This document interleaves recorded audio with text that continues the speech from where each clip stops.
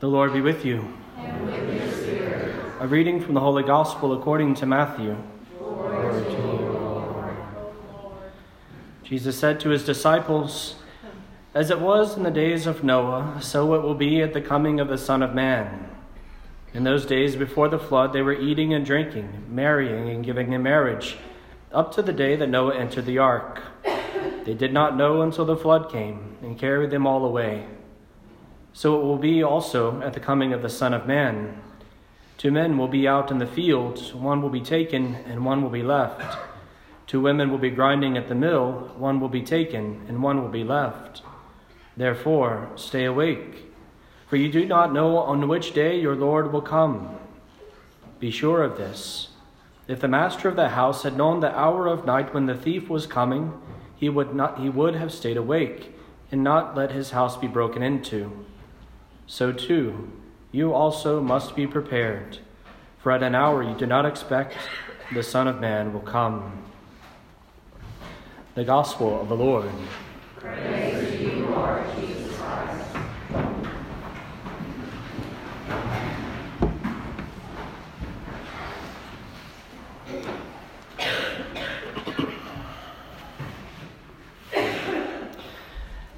Let us then throw off the works of darkness and put on the armor of light. In the gospel we just heard, it's no secret that the Lord was reminding us in a very abrupt manner to prepare for the coming that will be in the end.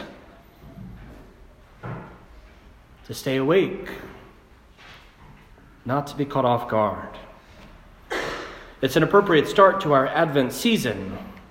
You may recall that the word Advent is actually a Latin word, or you may not recall that. It may be news to you.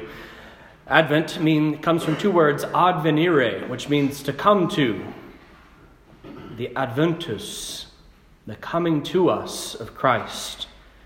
So we celebrate this Advent season where we prepare our hearts for the coming of our Lord, first in his incarnation, when he is born to the Blessed Mother, when he becomes a little child for us. We prepare our hearts for that blessed day in just 3.5 weeks or so to welcome him. But we also welcome him when he comes in his glory at the end of days, when all things that we have known will cease to be as they are, and we will stand before him to make an answer for our life. And he bids us be prepared, be ready. It's easy for us to not be prepared. It's kind of the natural course of things. I mean, after all, it's been 2,000 years. It's easy. We kind of just presume that we have tomorrow. I don't know about you. We kind of presume upon a whole lot of things further down the line. I mean, the Lord's come, he's not come for 2,000 years. Who's to say it won't be another 2,000 years? Who's to say it won't be 10,000 years? Who's to say it won't be 10 minutes? It will come as a surprise to all.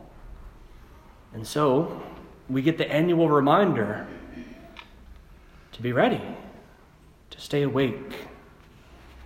Because indeed, it is easy for us to be lulled to sleep. It's easy for us to not keep the fire of faith within our hearts.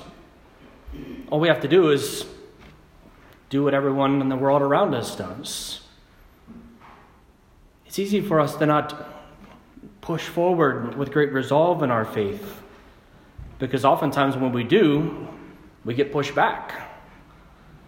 Whenever we start to say that we've done something new in our faith, whenever we start to show that maybe we've kind of turned over a new leaf, that we're having a little sign of something is different within me, very often the world around us goes, yeah, it's a nice act. It'll last a couple of weeks, and then you'll go back to being normal, right? Just kind of, how often the world wants to quench the fire of the Holy Spirit within us. How often whenever we try to do something good, those around us may, if not openly, at least kind of unspokenly, kind of laugh at us, mock us for doing something of faith so seriously.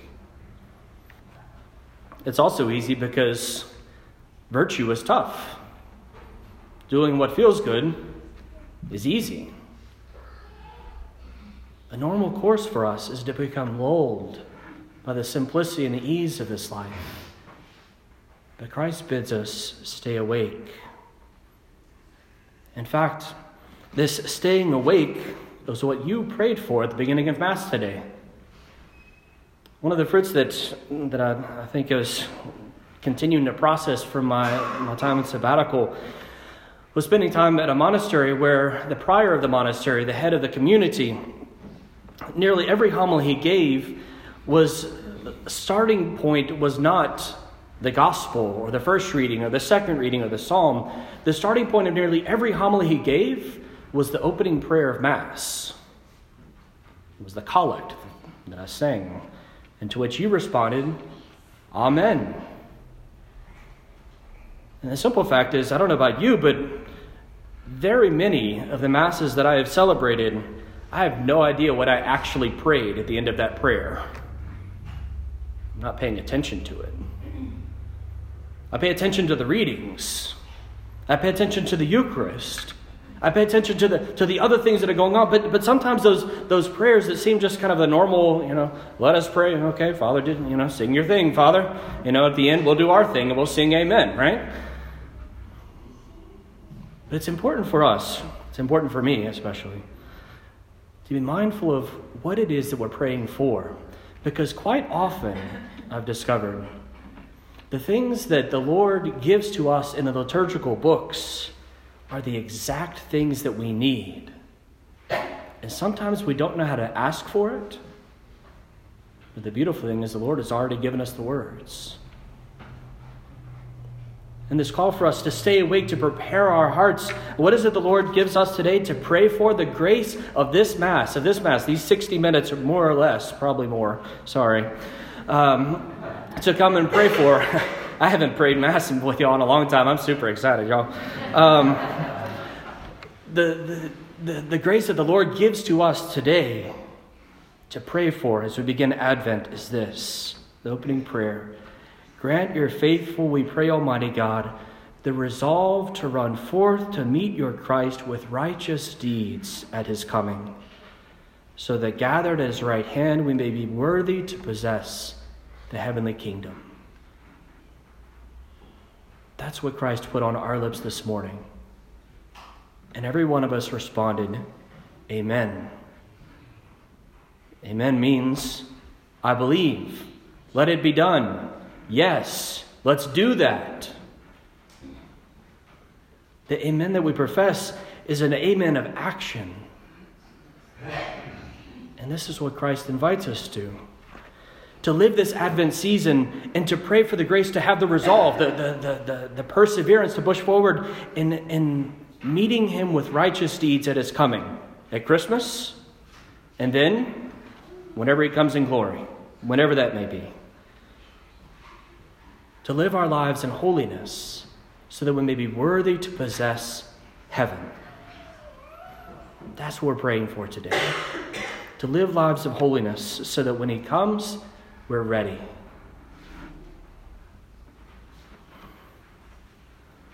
How do we do it? We put off the works of darkness, put on the armor of light. One thing. Pick one thing. And for the next 3.5 weeks, resolve to do that thing to prepare your heart. One thing. Oftentimes we want to get to do a lot of things, we want to do all kinds of things, and then we don't do anything because we've got lots of things we've got to do. One thing. To prepare your heart for our coming of our Lord.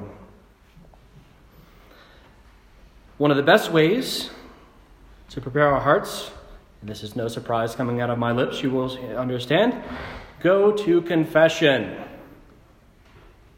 My regular response, go to confession. There's 10,000 reasons not to go to confession, but there's one reason to go to confession, and it's because Christ, in his mercy, loves you and wants to give you his grace. He wants to give you his mercy. He wants to give you his peace. And the devil doesn't want any bit of that to happen. Maybe your one thing to do this season is to resolve at some point in the next 24 days to make a good examination of conscience and to go to confession. Maybe you recognize a place still in your life where there is mercy or forgiveness that needs to take place. Do something about it. Work for reconciliation, or at least work on your end of things. Maybe you've been meaning to work on your prayer life a little bit more. And anytime we say, I want to pray more, 90% of the time, that doesn't necessarily happen because we don't have a concrete plan of how I'm going to pray. So if you want to pray more, be concrete about it. What is it you're going to pray? How often are you going to pray it? And commit to it for 24 days. Maybe it's that you have a particular sin that you've been wrestling with that you really want to work at getting rid of that bad habit, that sinful thing. 24 days. Commit to fighting against it. When we have a time frame, sometimes it's really helpful, because it's not like I've got to do this thing forever, because that can be a little overwhelming. But whenever you say, I'm just going to do this thing this week, and then next week, and the week after that, and a couple of days for the week after that, that becomes more manageable. Maybe there's a virtue you want to work on. Maybe there's an act of charity that the Lord has been putting on your heart that you want to do something for someone else, and you just haven't put it into action yet. Whatever it may be, and if it's none of these things, fine and good. But pick one thing and do it. To prepare your heart. And as always, if the Holy Spirit is prompting something in your heart at this moment where he's saying, work on this, and you're going, anything but that, do that thing. Oftentimes with this, we already know what we need to do. I guarantee probably 99% of you already know, I need to do that one thing that's it's a big billboard in my life that I need to work on this thing. And how easy it is oftentimes we do the easier thing. Take on the one thing and to do it well for 24 days. We don't have to do it perfect, but we can grow in doing it better. And the simple fact that is if we do this, if we even just work on one little place in our life, one piece, what joy will fill the heart of Jesus Christ when he comes to us. If we work intentionally to try to foster something to prepare our hearts for the coming of our Lord, what joy on Christmas Day in the heart of Jesus and probably in your heart too. To have made progress. To have experienced some growth, some healing, some hope, some renewal, some something. And even more, what joy will be ours if continuing to work on those one thing at a time through the course of our life, that whenever the Lord calls us to himself or whenever he comes in glory, the joy that we will experience in this life will seem as nothing compared to the joy of possessing heaven. Heaven is ours for the taking. And we only have to do one thing to get there. So my brothers and sisters, let us throw off the deeds of darkness and put on the armor of light.